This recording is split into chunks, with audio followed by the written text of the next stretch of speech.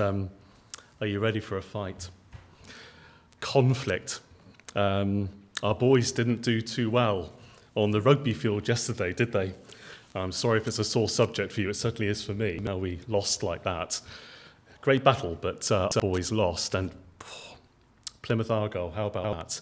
They came that close to beating Chelsea, I'm sure. I know it didn't get to extra time, but just imagine, just if it didn't happen. Conflict, battle. Let's read about it, shall we? If you want to turn to the reading, it's Romans chapter 7 and from verse 15. And here Paul is describing a battle, a conflict. Romans chapter 7 and starting at verse 15, and we'll read through to verse 25. Paul writes this: I do not understand what I do.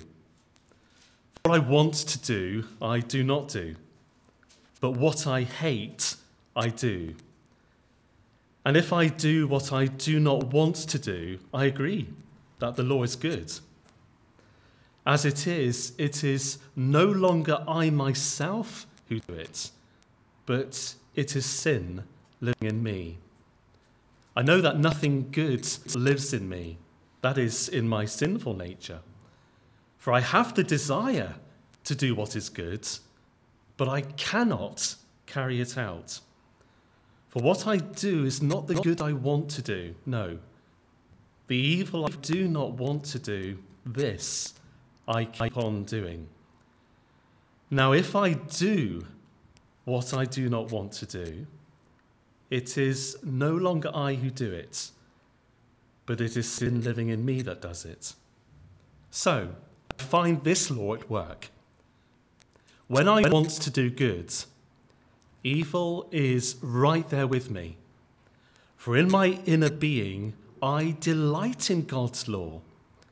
But I see another law at work in the members or the parts of my body, waging war against the law of my mind and making me a prisoner of the law of sin at work within my members or my parts. What a wretched man I am. Who will rescue me from this body of death? Thanks be to God through Jesus Christ our Lord. I hope that wasn't too confusing. A lot of repetition, but what Paul is talking about is a conflict. But do you enjoy and do you take heart in how he finished? Thanks be to God. Always comes back to Christ. And I want to finish on a very positive note. A couple of verses in John's first letter, 1 John and chapter 1. I'm going to read these two verses. They were my baptismal verses. How old was I? 12. I was baptized on the 12th of June, 1977. And I was given these verses and I want to share them with you this morning. I want to encourage you. John writes this, 1 John chapter 1 and verse 8. If we claim to be without sin, we deceive ourselves, and the truth is not in us. But if we confess our sins, he is faithful and just and will forgive us our sins and purify us from all unrighteousness. Isn't that great? That is really good news this morning. If I could choose a title for what I want to share today, it would be The God of the Second Chance. Let's pray. Father, as we come into your presence now, we ask that as you have opened up your word to our hearts and our lives, we pray that by the Holy Spirit, you would make them real, make them live to us this morning. We ask that you would give us eyes to see, but Lord, would you give us a mind to understand? And then, Lord, would you give us a heart to respond? And then, Lord, would you please give us hands to go forward and serve you even in our weaknesses for your glory. In Jesus' name, amen. I don't know about the God of the second chance. If your life is anything like mine, I'm amazed that he's also the God of the third chance and the fourth chance and the fifth chance doesn't end. As I was thinking about what I wanted to share with you this week, I had something completely different in mind last weekend. As it happens, the Lord had other things in mind. And I was drawn to a passage of scripture which I love and I take heart in. And it's a story about Peter. And it was the occasion when Peter said to Jesus, Lord, how many times should I forgive my brother when he sins against me? Would 7 times be enough? That sounds a lot. And Jesus said, no, Peter. Try 70 times 7. I didn't intend to speak on that scripture, but what I love from it is it tells us about this loving and forgiving heart of God that never fails, that never lets us down, even when we lose the battle. When the conflict becomes so hot and so difficult and we're on our knees and we don't know where to go, who to turn to, which direction to turn around in, we just don't know. We get to the end of ourselves. God is always there. And that's what I want to share with you this morning. And we're going to use Paul as an illustration for us, because if Paul could struggle, then we will certainly struggle in our lives and in the culture and the days in which we're living. I've got a little story for you. There were 2 men who lived in a small village, and they got themselves into this terrible dispute. They couldn't resolve it. And so they decided to take their dispute to the town sage. The first man went to the sage's home and he told his version of the story. The sage responded, "You're absolutely right." The next night, the second man, he called on the sage and he told his side of the story. And the sage responded to him, "You're absolutely right." Well, following the visit, his wife scolded her husband, the sage, and she said, "Those men, they came and told you 2 different stories, and you told both of them that they were right. That's impossible. They can't be both absolutely right." The sage turned to his wife and said, "You've guessed it. You're absolutely right." Think about that. Wonder if that resonates with you. We, at times, have this kind of conflict, this battle within ourselves, where our old nature, which is what Paul is writing about in his letter to the Romans, when it speaks, it's trying to convince us that it is absolutely right. Have you found that? Have you seen that in your life? Have you had that sort of inner conflict? There was a well-known Bible teacher and author. He wrote some amazing books, lovely study books and lovely devotionals. And he, in his biography, his autobiography rather, he described the battle that he found within his own life. And this is what he wrote. I love it. He said, "I took a pack of cigarettes from my pocket. I stared at it and said, 'Who's stronger, you or me?' The answer was me. I stopped smoking." He then said, "I took a bottle of vodka and I said to that bottle, 'Who's stronger, you or me?' Again, the answer was me. I quit drinking. Then," he writes, "I decided to go on a diet.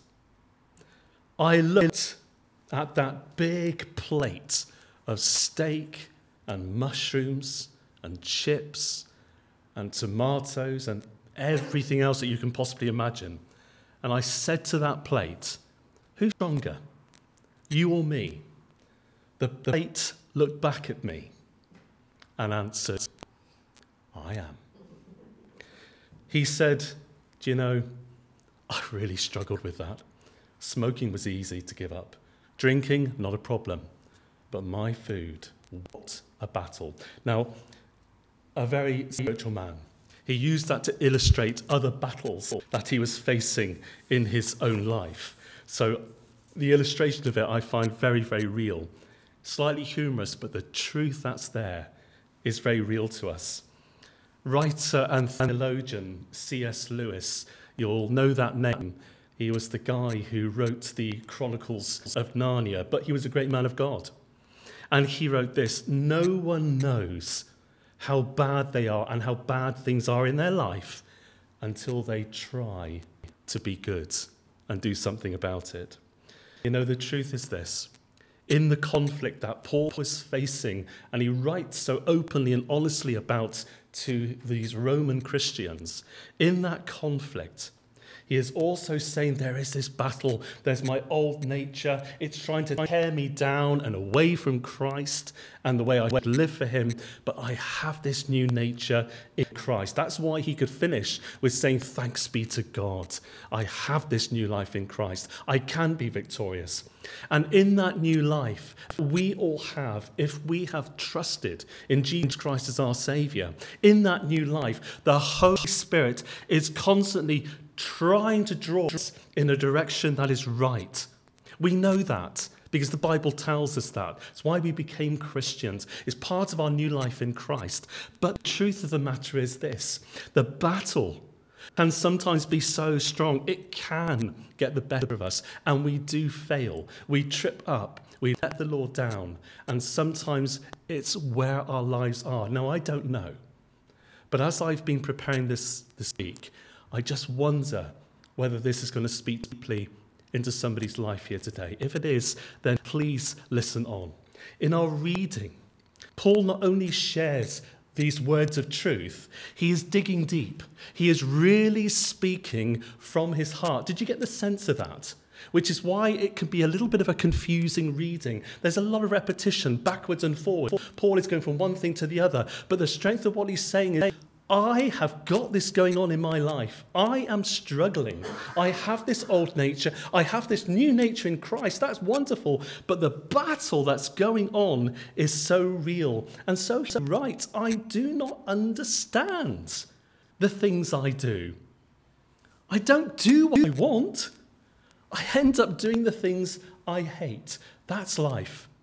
That's reality. And even as the children of God, as a body of Christ, that can really speak of where we are. This conflict, this war, only began the day of our conversion.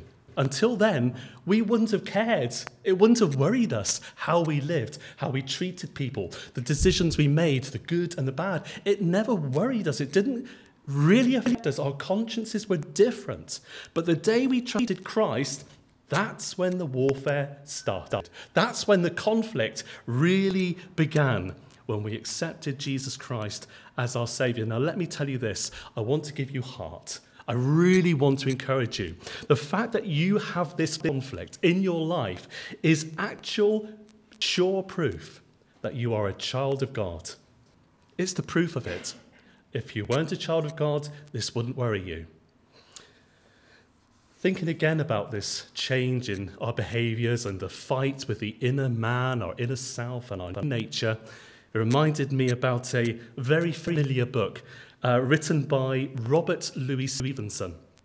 And the book has been made into, I don't know how many films, but the most famous book that he wrote was Dr. Jekyll and Mr. Hyde. Have you read that book?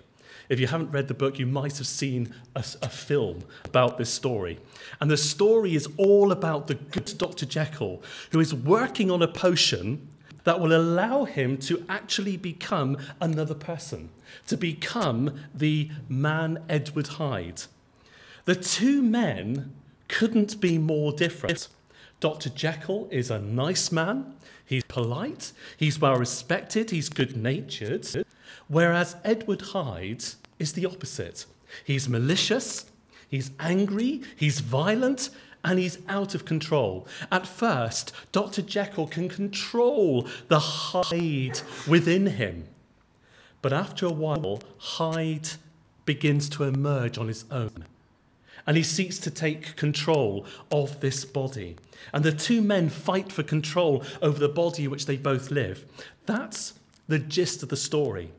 It's a classic novel of right and wrong, joy and despair, good and evil, our struggle with the old nature and our struggle with our new nature in Christ. Now, this man, Stevenson, he was once asked, where did you find the model for your character in this story?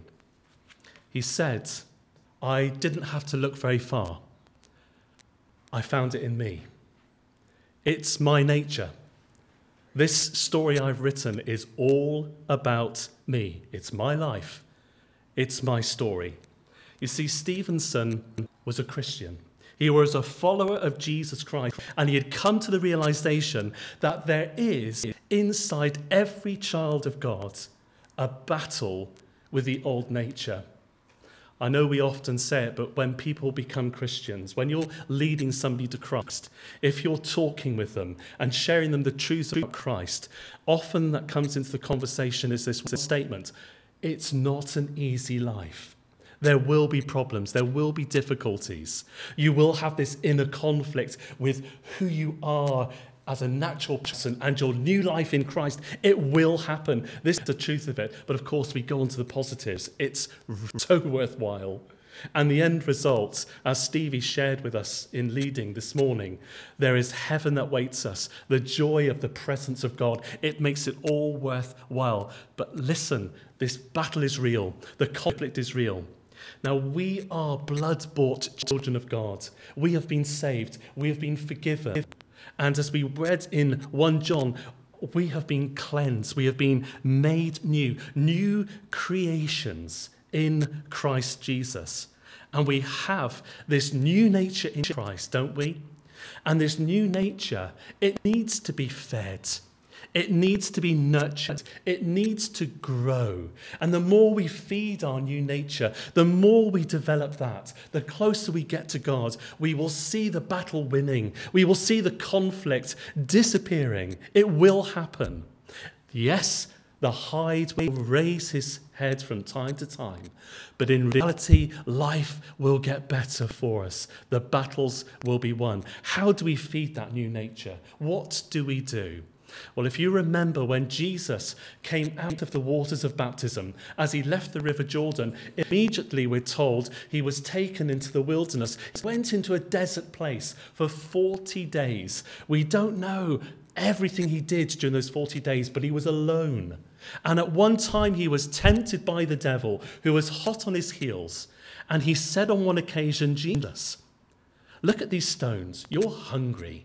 If you tell them, they will become bread for you to eat. And I love the reply of Jesus. He used these words from the book of Deuteronomy, and he said, hey, listen, man shall not live by bread alone, but by every word that comes from the mouth of God, the word of God. How do we feed our new nature? By living to and reading the word of God.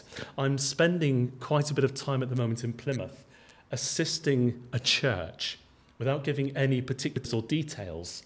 As we began the new year, we had almost like a covenant service. We had promises to God.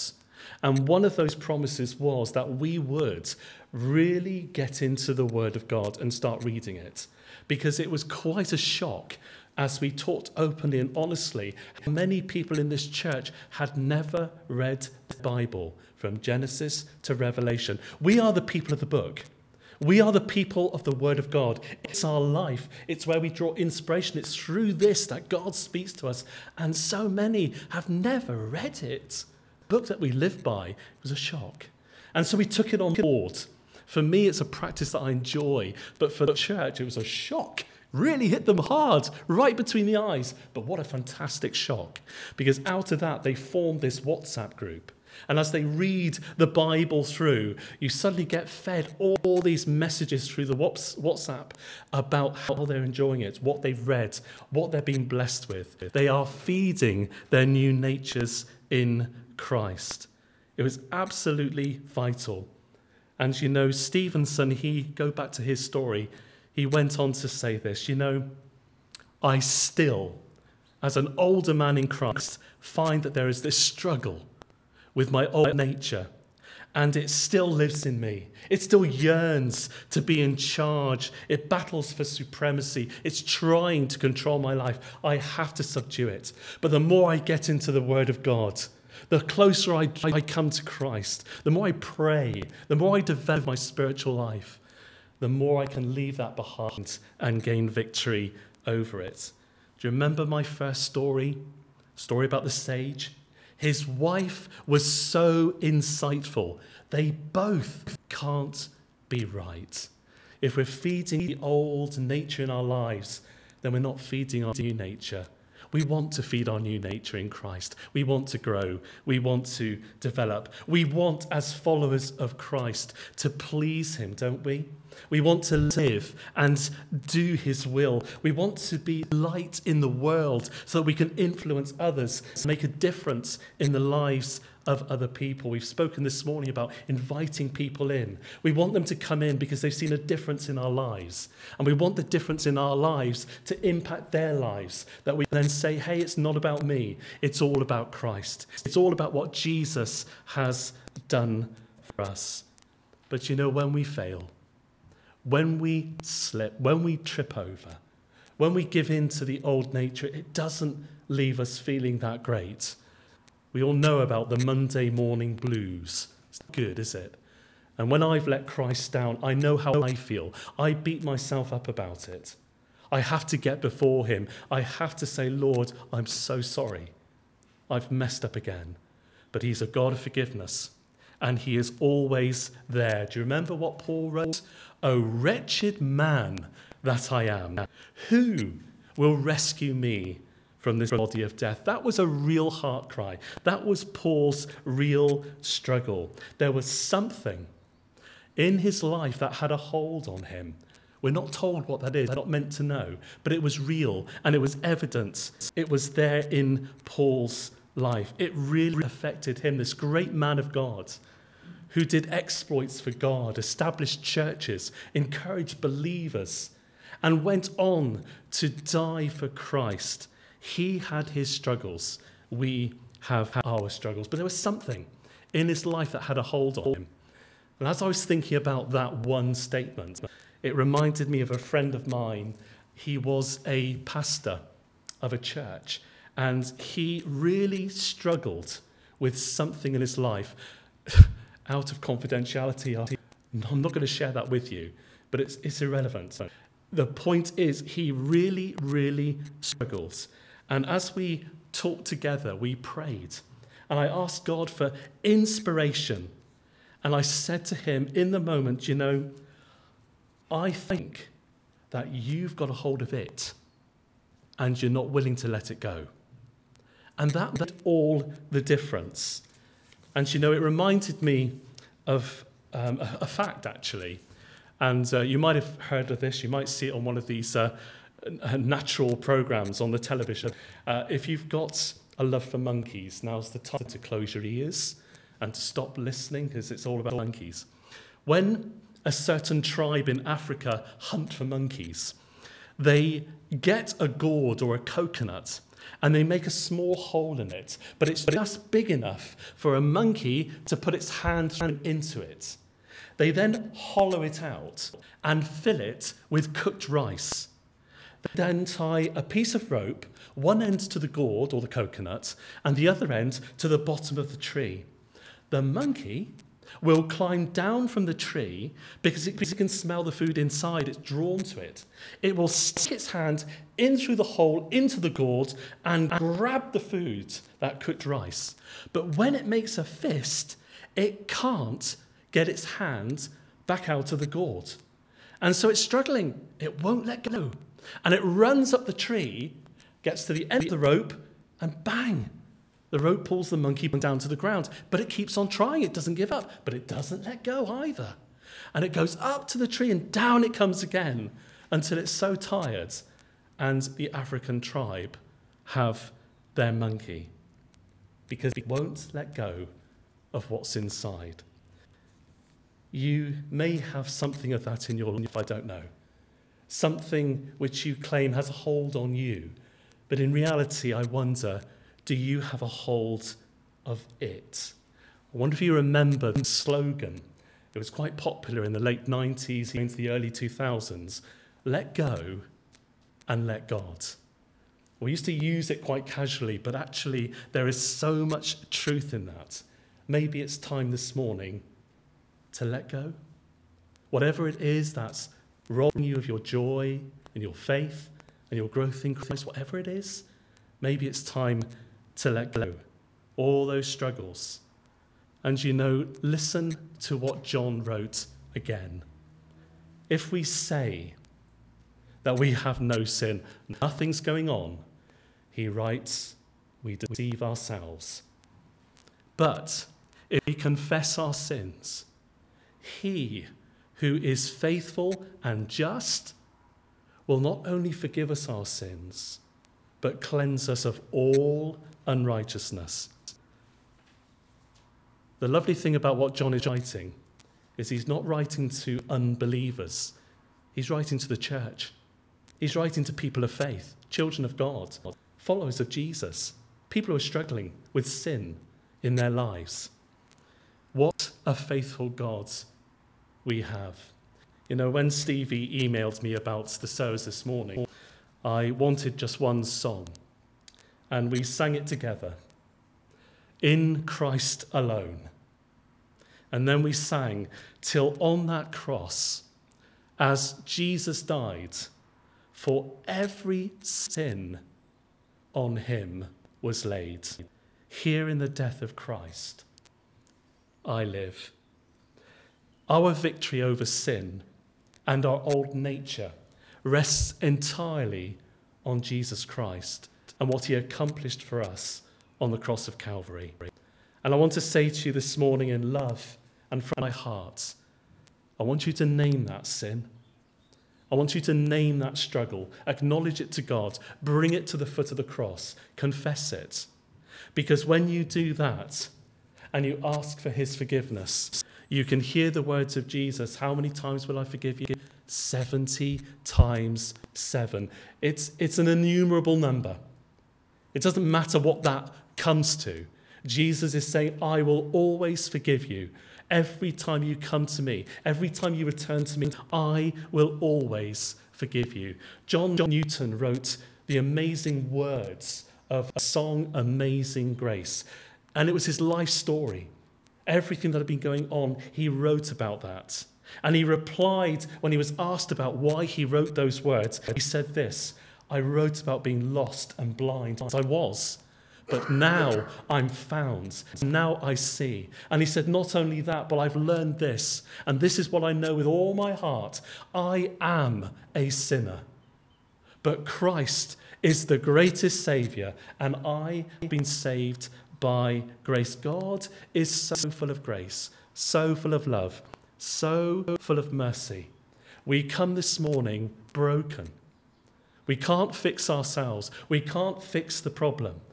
We need to call on the Creator of life. We need to call on the Redeemer of the cross. We need to call on the one who claims to be the way, the truth, and the life, the one who died for you and loves you like no other. And his name is Jesus. He is the God of the second chance.